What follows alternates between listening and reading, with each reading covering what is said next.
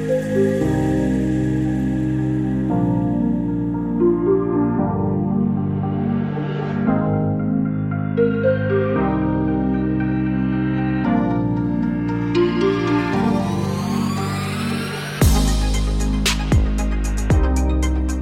to the intersection of technology, cybersecurity, and society.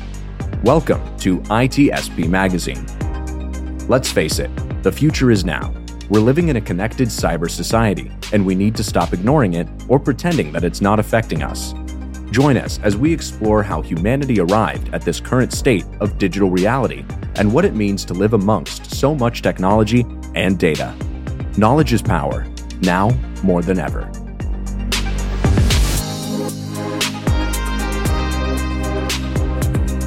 Black Cloak provides concierge cybersecurity protection to corporate executives and high-net-worth individuals to protect against hacking, reputational loss, financial loss, and the impacts of a corporate data breach. Learn more at blackcloak.io.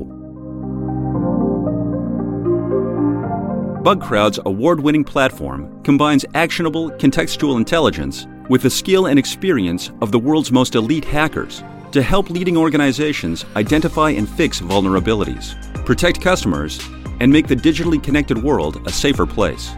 Learn more at bugcrowd.com.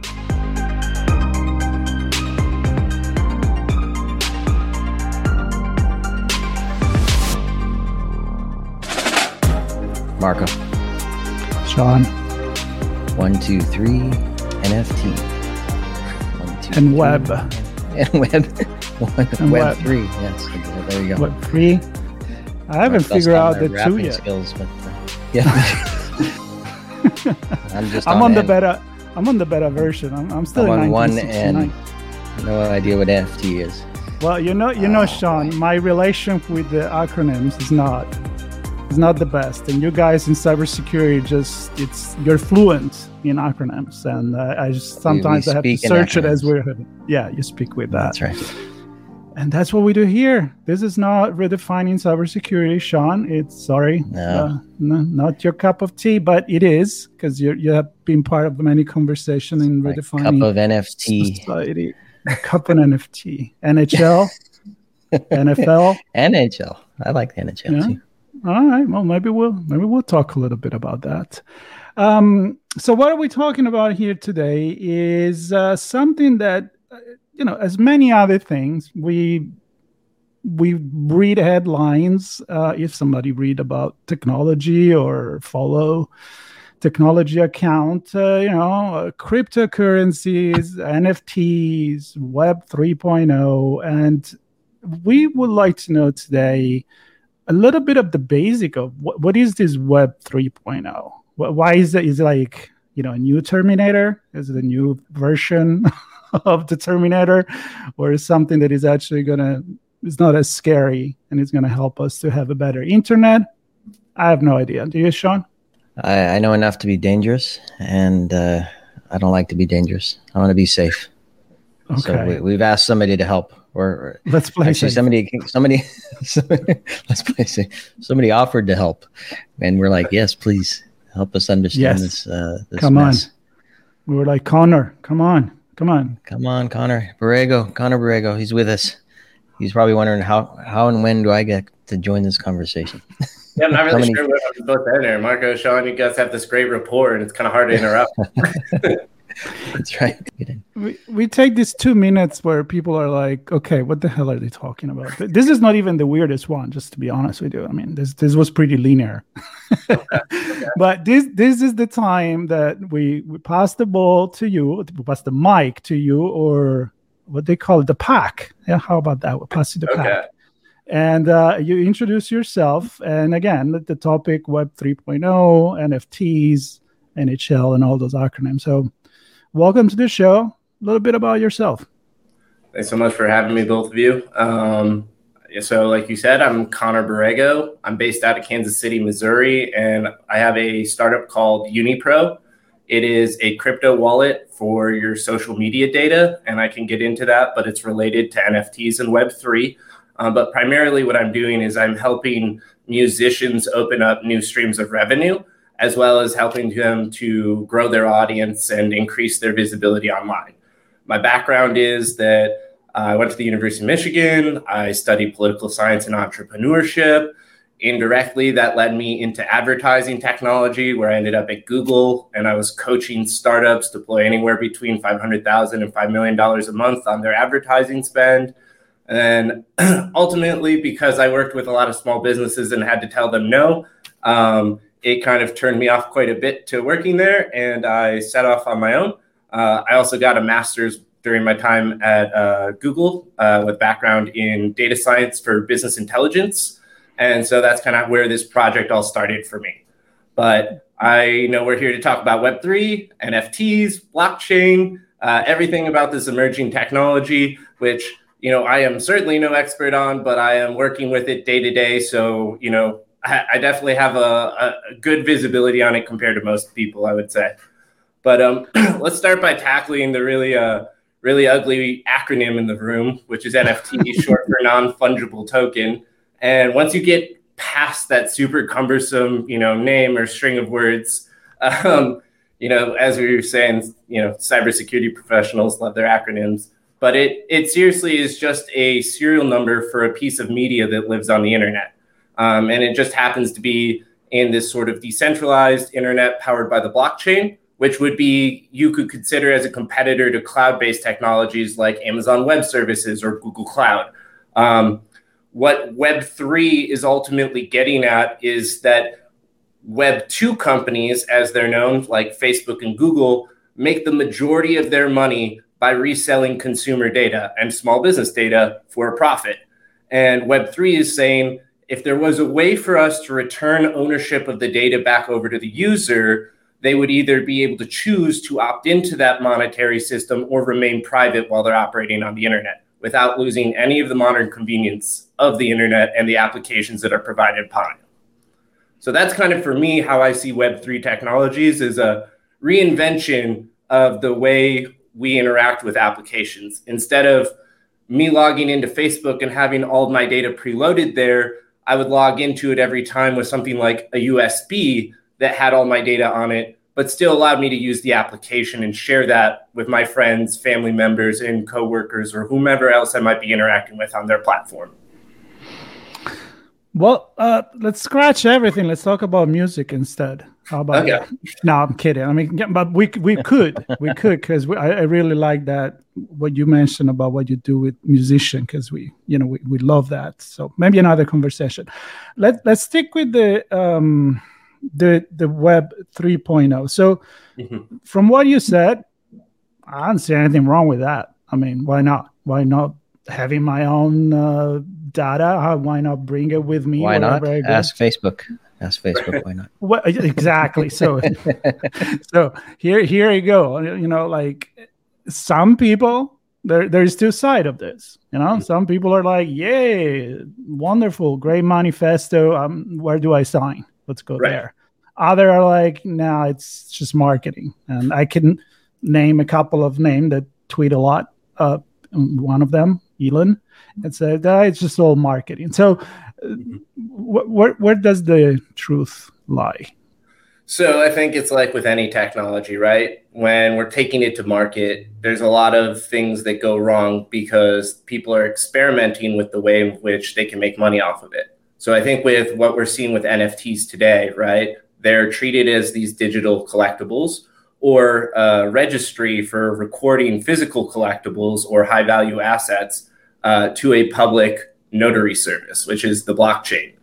And so because of the non-fungible token, the NFT, right, we have this tool that we can use to have a crowdsourced version of verifying ownership of that digital asset that doesn't necessarily compromise,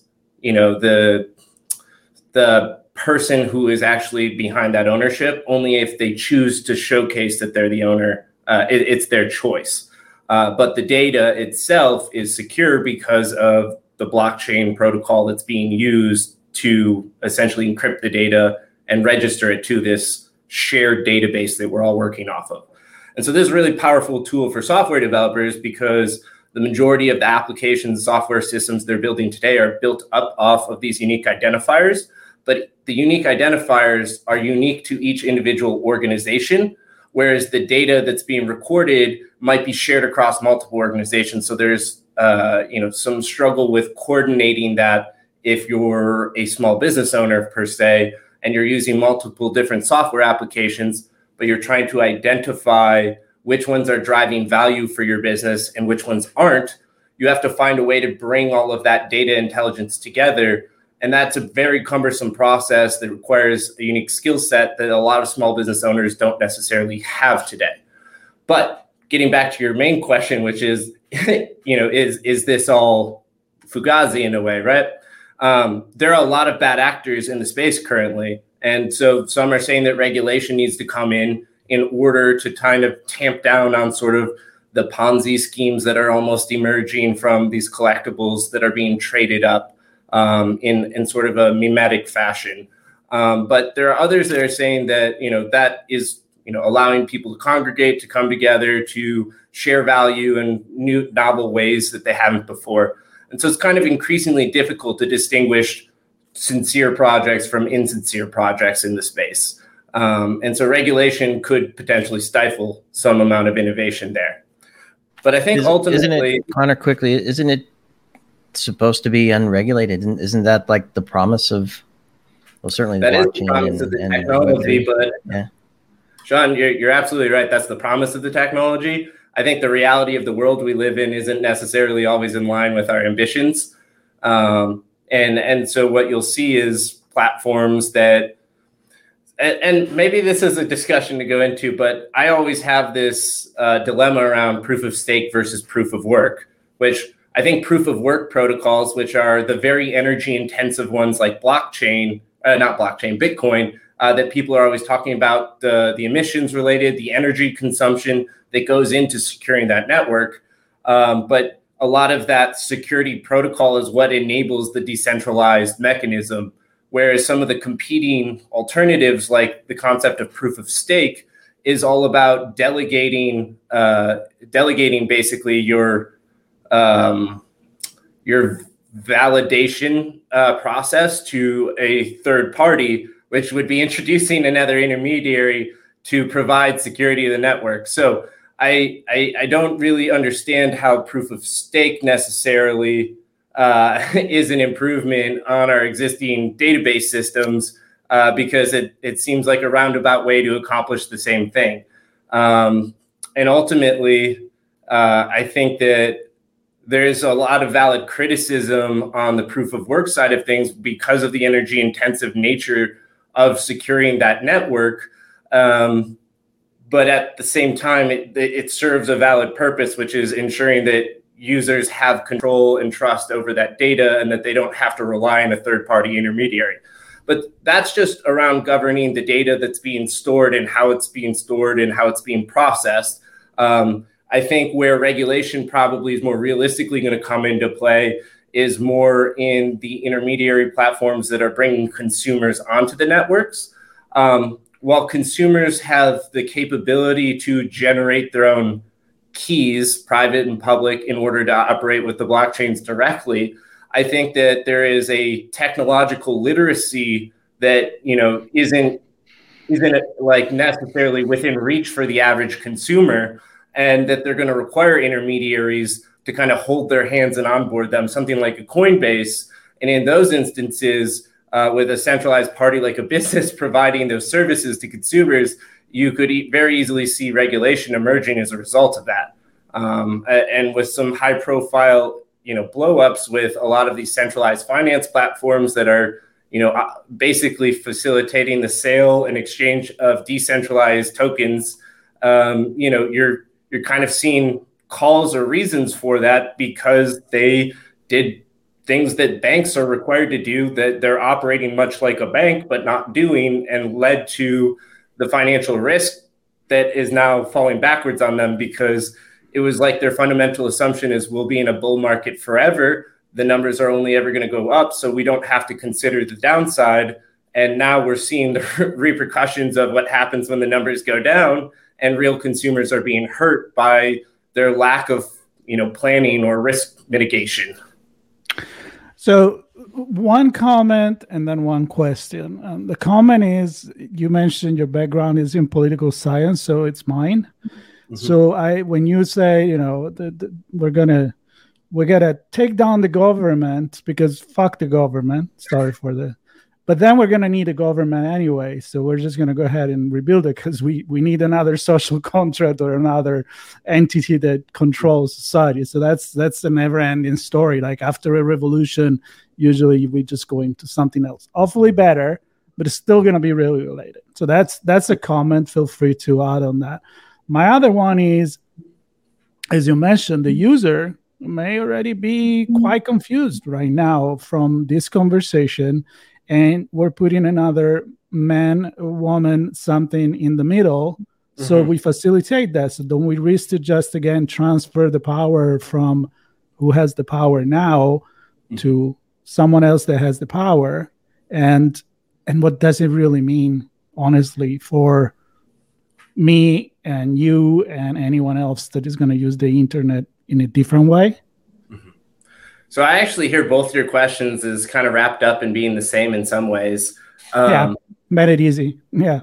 I appreciate you phrasing it multiple ways because it helps me think through this. So I want to say that I don't feel like I can publicly say fuck the government or whatever, even though that might be a viewpoint that I espouse at times. But it was more a punk statement for me. It wasn't really like, I respect it and appreciate it. So, I don't know where I stand on those things, but I do know that like the government is more likely to meddle and get involved with something that is harming consumers that are under their care currently. And while decentralized internet does make this promise that we could, facilitate our entire economy using a system like this, independent of the government, I think there are other government services that exist in the real world that can't necessarily be replicated online. And so there's going to be some sort of medium ground, and I'm not sure what that looks like. But I have my own vision for what that could be, and I'd be happy to share that, which is I see the point of if everything is a balance between maximizing decentralization and maximizing centralization, right, to either have complete control over a system or allow chaos and a natural structure to emerge, then the question becomes, how do we find the balancing point where we can maximize the points of decentralization? And so I think that a parallel that exists in our current economy that works kind of well to that effect are community banks. And I think community banks do a lot of good for basically the local communities in which they operate because they help small businesses access loans and funding that's propped up on the economy of the local community and the community which banks with them. Now, I think there are a lot of shortcomings of that system currently, like essentially how old a lot of their technology is and the types of things they can offer their customer, which is not competitive compared to what national or international banks are able to offer.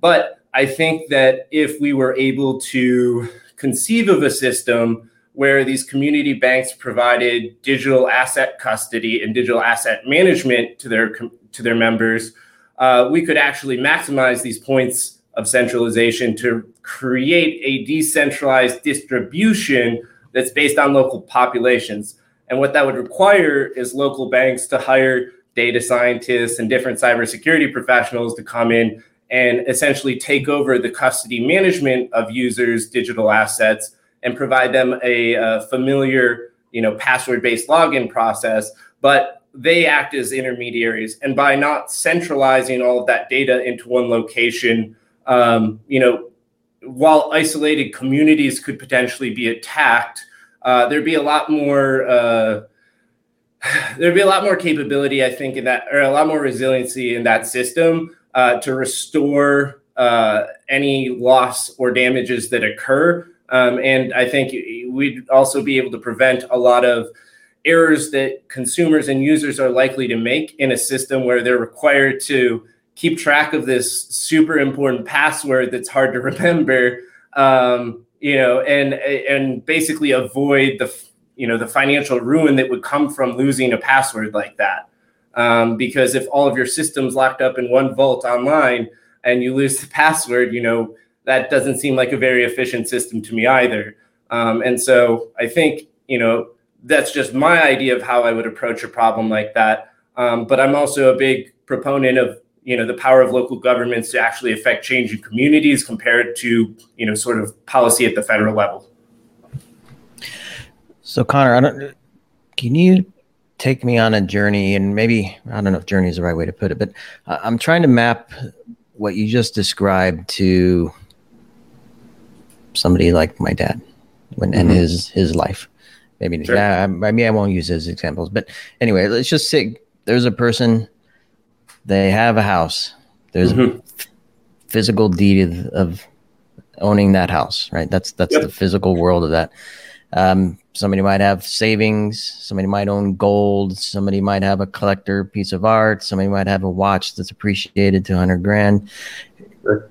These things that we have around us, we might choose to put some in a safe deposit box. We might put some in a safe at home. We might, I don't know, other places, right? Where do you store your deeds? I don't know. So I guess how does that equate to what you're describing from a digital asset perspective? What's the opportunity for the general consumer to do something in the digital world that replaces what they're doing, or perhaps augments and supplements what they're doing? So I would say that I think it augments stuff. And so if a person like your dad, just to use the physical deed as an example, a physical deed is, one of one, right? But if you lose that deed, there's probably someone else who's got your recorded ownership so that you could get another copy of it, and that's usually I think it's the local county that usually records that, but I'm not good on real estate, so I'm not entirely sure. But, it would just provide you another avenue to record that ownership in the case of the deed. But for someone like your dad, I wouldn't be surprised if he was on Facebook, because I know that a lot of people are on Facebook, and that doesn't, tend to span any particular generation.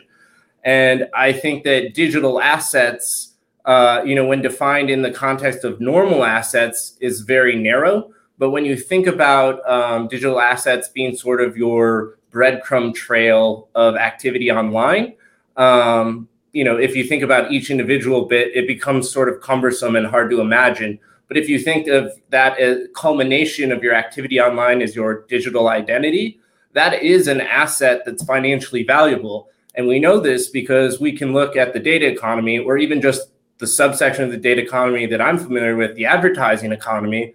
And we know that the advertising economy generates hundreds of billions of dollars a year on the sale of your digital identity in order to place advertisements in front of you. And right now, those systems, kind of operate where they're utilizing your digital asset, one, without your consent, but two, they're not even really cutting you in on it. They're providing access to their platform, which is more of a mechanism for them to farm and collect that data from you than anything. And so I think for someone like your dad, it'd be like, I don't know if it's only $2,000 a year, like the media tends to quote. I think that, really your digital identity is probably worth tens of thousands of dollars a year to each individual. And I don't know about you, but your dad, I'm sure, could utilize an extra couple $1,000s a year, probably even just in his portfolio, or, wherever else he would want to redistribute that earnings from the income of his digital asset. And I think that's true of most consumers today. So let me add to that. Instead of my dad, that doesn't even want to put a credit card online, but he's pretty good with the iPad, so I give it that. So you are in Europe, and you got this pop-up window all the time. Kind of annoying, because they make them annoying on purpose. It's kind of like a dark user interface, right? It's like, well, do you want us not to sell this stuff? There's a right to be deleted, forgotten, whatever you want to call it. So I'm envisioning in this Web 3.0 where you have your identity, you log out from Facebook, and your data is not there anymore. So I'm simplifying it a little too much, and then I go and log in somewhere else, and here you have my data, but you can only see it while I am on it, and then there you go. I'm disappearing again. Is it something like that? I would say it's pretty close to that, basically. But in the moment in which you're going on that platform, right, and sharing that data directly with Facebook, they would then potentially have the ability to save it to their servers. So nothing really changes in that specific instance. Now, what could change, though, is let's say Facebook was willing to actually pay you for that data, right? When you logged on the platform, you wouldn't have to necessarily share your entire demography with them. You could just be like, nope, here's my user profile. That's really the only thing you need to link to my posts. You don't get to know anything else about me. And you could shield that information because the only thing that would be required is your Facebook username or your Facebook unique ID in order to map any and all content you were producing to put on that platform. Mm-hmm. The rest of your information beyond essentially the breadcrumb trail of browsing, you need to layer it with additional information to give your data context so they can better understand why it is you're taking the behavior that you're taking on their platform. And so if you're withholding that, it wouldn't necessarily live in their system. Now, they might have legacy data about you because you can't really take that back. Maybe in Europe you can because of the laws there. But in the United States, that's not really an option and unlikely to ever be one. Yeah. No, or as you said, they could say, well, I'll give you $10 for each piece of data you give me. And that's at least I get paid for giving you my data, right? Well, we already trade our identity for coffees and things like that, so may as well get that. Yeah, there are some horrible stories there already. And I always make the joke that, somebody steal your identity. I mean, how many times, what, are you going to change your identity? It's like it's out there. So, but it's nice to think that could be a possibility where like, okay, at least I'm somehow in control of it. Well, I wanted to stick with the identity as an asset for a moment, just because it's not, I think you touched on a little bit the context of what you're doing, your behavior. So it's not just my address and that I like certain bands or that I like hockey or whatever. It's every single action I'm taking, how long I stay on a page, where my eyes are tracking on the page if I'm going through an iPad or something like that. All of that metadata as well. And I don't know, can you help folks understand just that whole concept a little bit? That it's everything about what they're doing, not just their personal information that they would normally think they have that's on their credit cards or their IDs or whatever. Absolutely. But essentially, when you're logged into an application, right, the first thing that they want to know are different identifiers about yourself, because what they're able to do is to group you into people like you. And so it starts with your demographic information. Where do you live? How much money do you make? What race and ethnicity? What level of education? There's some pretty standard stuff, but I think the Census Bureau does a great job of covering kind of the major buckets. Once you have that information, what each different platform or app or website that you use has is a context for why you're using it. So in the case of Twitter, for example, it's a microblogging platform, but it's one that's owned by Twitter. So that allows you to put out, anywhere between 1 and 240 character idea, maybe in succession, maybe with an image, maybe with a video. But what they also have is all of the different individual users that you're connected with. And of those users, which ones, when you share their posts, when you comment on their posts, when you click on their posts, how much time you spend scrolling your feed, every single time you refresh to get another 20 tweets on your screen. They know, and they're keeping count of that. And the reason for all of this is they're trying to assess how much value they can earn from all of those activities that you're doing within their environment, and how much they can earn in context to your digital identity, right? because that demographic information that you bring is kind of the bulk of your digital identity, as well as the rest of the web and internet that you interact with. But with concern to the platform that you're on at that specific moment, right? Twitter makes money by selling ads to advertisers, and they're trying to place those ads in front of you. So the more efficiently they can do that, the more money they make, because they can charge high prices to get that ad in front of you. And they can use all of this data about how you're interacting with the platform to figure out what that's worth and whether or not you're likely to care that that ad's in front of you, because the advertiser is only going to want to spend money with Twitter is if their ad works. So they have to be able to make sure that they can get their advertising message in front of the right audience and the right people. And that comes down to, are you an engaged user on the platform who's likely or has in the past interacted with ads? And then do you fit the demographic profile of who this advertiser is trying to target? And so it takes that intersection of both those data points, the context of being on Twitter and what you do on Twitter, plus your personal background, in order for them to effectively put that ad in front of you to earn a profit. Yeah, I think you explained that very, very well. And I think that, what Sean was hinting at is not just who you are, but it's what you do and how you can change as you mature, your tastes change. Your data today is not the same data that you have 10 years from now. Maybe you're a different person in a way. Mm-hmm. So just to wrap around and turn around in the circle and reconnect. So what would change on the Web 3.0 of what you just described? So there are a couple of different facets that could change. None of them are guaranteed to change. And I think this gets back to what you were saying earlier about, like, is this really going to be a new internet? Is this going to democratize things or not? And so when you look at, for example, Twitter, right, and Elon Musk's desire to purchase Twitter, he wants to do that so it can be the first, blockchain native social media platform with, 400 million users. But ultimately, he would turn Twitter into your crypto wallet for your personal information, right? And the first platform that would be built would be the Twitter protocol. And Twitter would allow you to do everything that Twitter allows you to do today.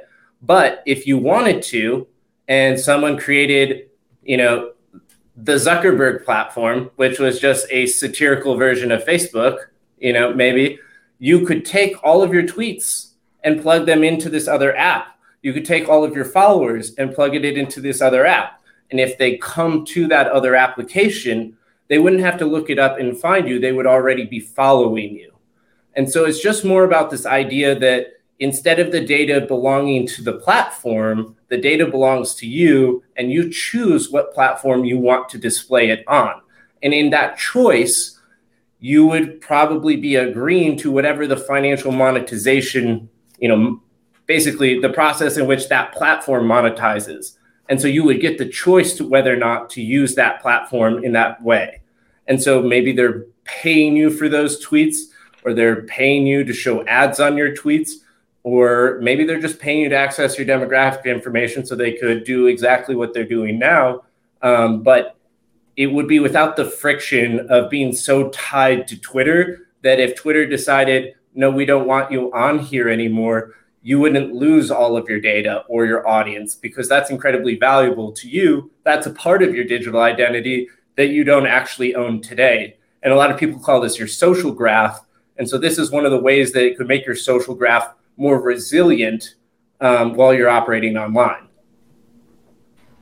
I like that. Sorry, just a quick comment. Yeah. I like that, to have people become knowledgeable and realize that they do carry a value. It's not just something they give away. It's something that they should have. So sorry, Sean, go for it.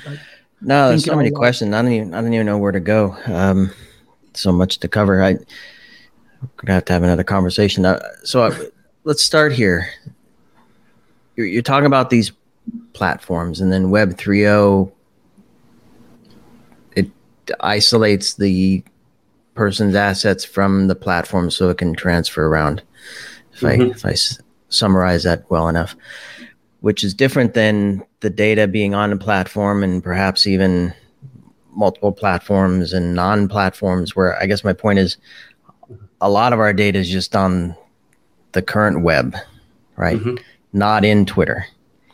And there are companies that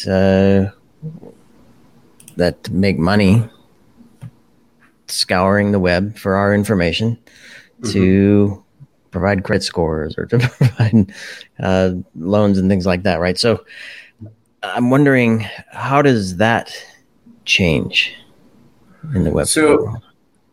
I think, again, do they coexist, the two networks?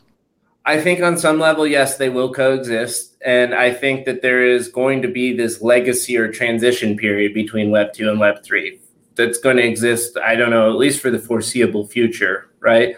Because, like I said earlier, Facebook and Google aren't going to willingly give up their data. They have no reason to. And even if we're talking about, the third-party companies that make tons of money by reselling and buying data in illicit manners and coming up with all sorts of, I don't know, I would say psychologically manipulative ads to get users to give up, more information and not even realize it.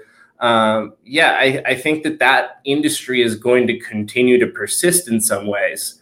But if users were to choose to operate solely from a browser like Brave, right? I'm not sure if you guys are familiar with the Brave browser, but now.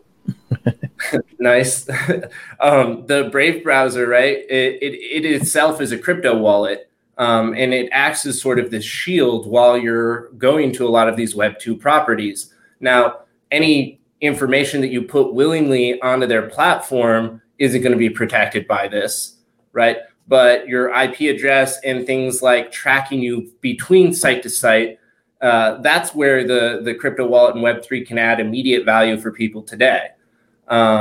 Is that that type of tracking mechanism. And that is where quite a bit of these third-party data points are being sourced from presently, in addition to sort of like those, I don't know, phishing style advertising placements that sort of manipulate users, or viral trends that sort of manipulate users in ways they don't realize. But I think what will happen, right, is that users are going to pick and choose what properties on the internet they're willing to share what amounts of information with. And I think we'll simplify what that looks like to a way where it's not cumbersome and, sort of like a burden on the consumer to do those things. But Brave browser is kind of giving a peek into what that could look like in the future. Because what they're doing is they're wrapping that data for you and providing a shield when you're interacting with these other properties. And so I think that the more that it acts as a shield that you can then plug into the properties, you can then have control over where that data is going to exist. But because the algorithms that power the internet today are so dependent on recency bias, they need a constant stream of new data about you. And so if you start operating with this wallet shield sort of between you and your information, over time, what they know about you and what they're able to predict about you and how that influences things like your credit score are going to diminish, because it's going to go outside the bounds of being a statistically significant data point for being a predictor of any of those things that they're trying to use it for. And so I think that, as people opt into a Web3 system, we will slowly transition away from that. But what would that look like in practicality? It may just look like websites that require you to log in with some minimum amount of information with your wallet before you're able to access the content. And they may even do that in exchange for some amount of money. But ultimately, it's going to probably create gates around the internet, and hopefully it's not paid to play gates, but you'll probably see quite a bit of that as well. I love that, and it kind of makes me think about the change that could happen on a societal level. And I'm connecting in my last question. I like what you said about the communities that can come into place to help, like decentralize, which just remind me the original internet. All right, one computer goes down, the other works, right? So in a way, like this community, I'm not going to say go down, but it could be a little node that we can adjust and fix.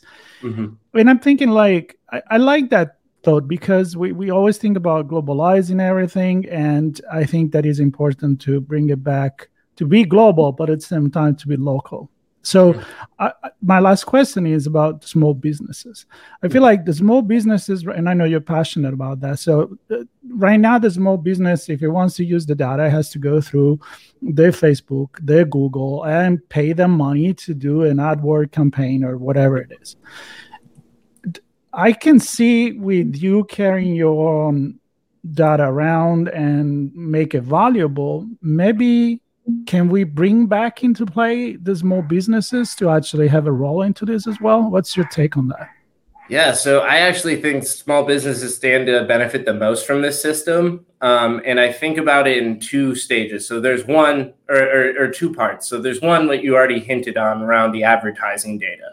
And this is the one that got me to quit Google and made me so upset while I was there. But ultimately, the advice I would need to give to the majority of small businesses is don't advertise on Google, go directly to Yelp.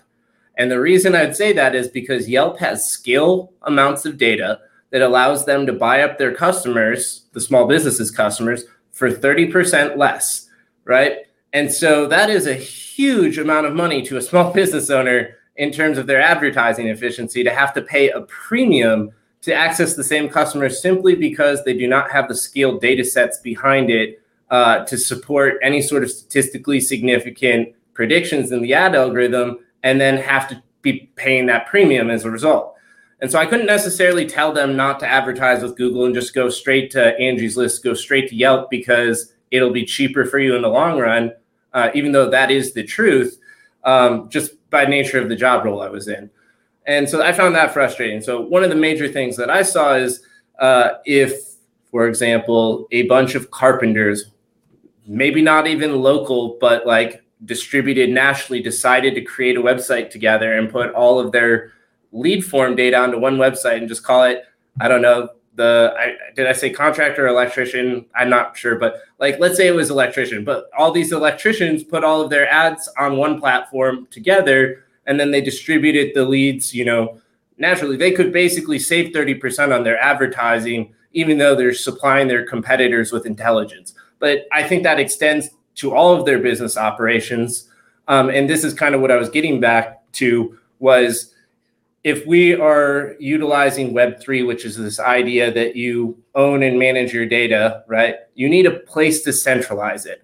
And this is something that's emerging for small businesses today, is the idea of business intelligence systems that connect their different software platforms together so that they can have a holistic view of their digital operations. And so advertising online is just one small part of their entire business that has a bunch of different softwares and digital components that need to come together.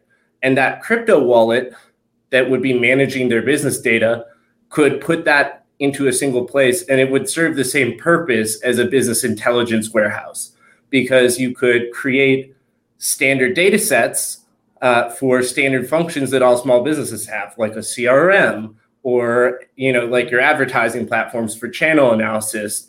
You could be looking at your accounting software, right? Like you're going to have pretty much standardized financial statements at the end of the year. We can pretty much standardize what those inputs look like for a lot of people. And so often you're just choosing software as a skin that sits over top of that data.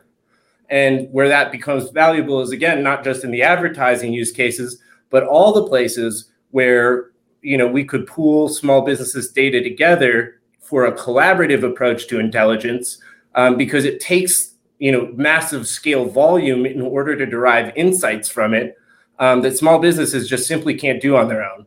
And we see this, from basically people like McKinsey, who go out there and essentially do this type of work for large businesses who have the data sets to kind of, do stuff like that. But crypto provides a new mechanism for these small businesses to competitively pool their intelligence in a way that doesn't necessarily harm their operations, but does improve the efficiency of them, or could, theoretically at least. Co-op. I love it. Co-op farmers, right? That's what I'm thinking. Yeah, co-op. Yeah, I like that.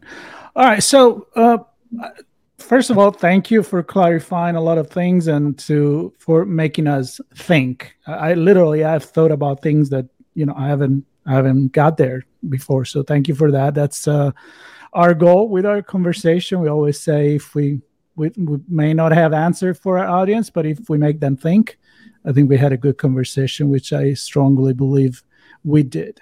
So we didn't talk about NHL, we didn't talk about NFTs, but we talk a lot about the Web 3.0. So if you want to come back, I would love to have you back to talk about those other topics. And up to you. I would love to come back. I really enjoyed the conversation with both you, Marco, Sean. Like, this has been awesome. So, I mean, as long as you guys don't think I'm ranting too much, I'd be more than happy to try to take my turn at explaining some of that other stuff in more detail. Absolutely not. I mean, this is still part of the recording. So at this point, we have your word. We invited you. We got to have you back. Also, I really want to hear your thoughts on NFTs and the music industry, and what Sean and I are very passionate about arts in general. So that's one of the things we like about NFTs. But right now, we're going to close this one. We will have links to your social media. If you have some resources you want to share, we can put it in the podcast notes. So feel free to do that. And to everyone else, thank you for listening to this conversation. We hope you get something out of it. Thank you, Connor. Thank you, Sean. And we'll redefine society next time. And then the next time, and then the next time. It's TFN 3, 2, 1.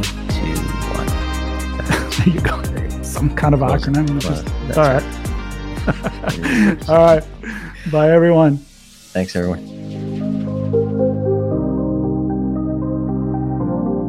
BugCrowd's award-winning platform combines actionable contextual intelligence with the skill and experience of the world's most elite hackers to help leading organizations identify and fix vulnerabilities, protect customers, and make the digitally connected world a safer place. Learn more at bugcrowd.com. Black Cloak provides concierge cybersecurity protection to corporate executives and high net worth individuals to protect against hacking, reputational loss, financial loss, and the impacts of a corporate data breach. Learn more at blackcloak.io.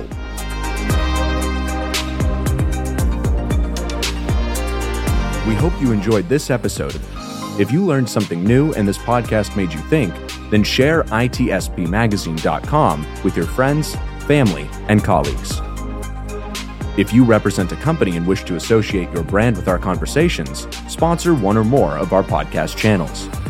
We hope you will come back for more stories and follow us on our journey.